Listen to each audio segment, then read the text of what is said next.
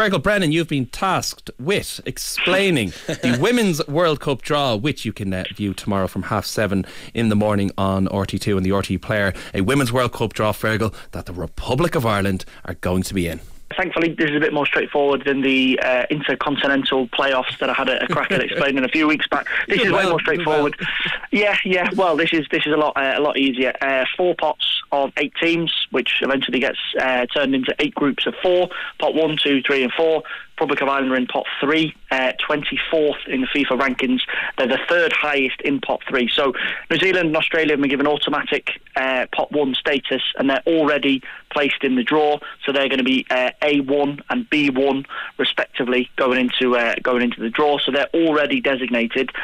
As it stands, because Portugal are one of the UEFA teams in the intercontinental playoffs, the 3 intercontinental playoff winners are all in the 4th pot, but because you can only have 2 European teams in one World Cup group, that will be a little bit of an issue for FIFA to manage when they're pulling the teams out, because Portugal obviously can't be paired with 2 other European sides.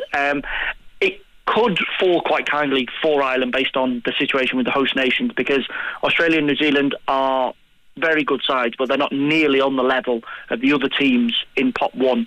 United States through to Spain are the top 6 teams in international women's football, so they'll be the 6 quote to avoid for Ireland in the draw. It wouldn't be the end of the world, particularly when you look at the positive performances against Sweden in qualifying, but New Zealand or Australia, so Group A or Group B, will be a positive start. And then looking in pot 2, Canada are the highest seeds, South Korea are the lowest, so you'd tip for South Korea. And then obviously pot 4, there is a bit of uncertainty because the intercontinentals still haven't been settled, but you've got Morocco who are 76th ranked, and Zambia who are 81st in FIFA rankings. So they would be the best, I'm saying this all in quotations, that will be the best case scenario for Ireland. But forget about who is pulled out of the draw. It's all about positivity.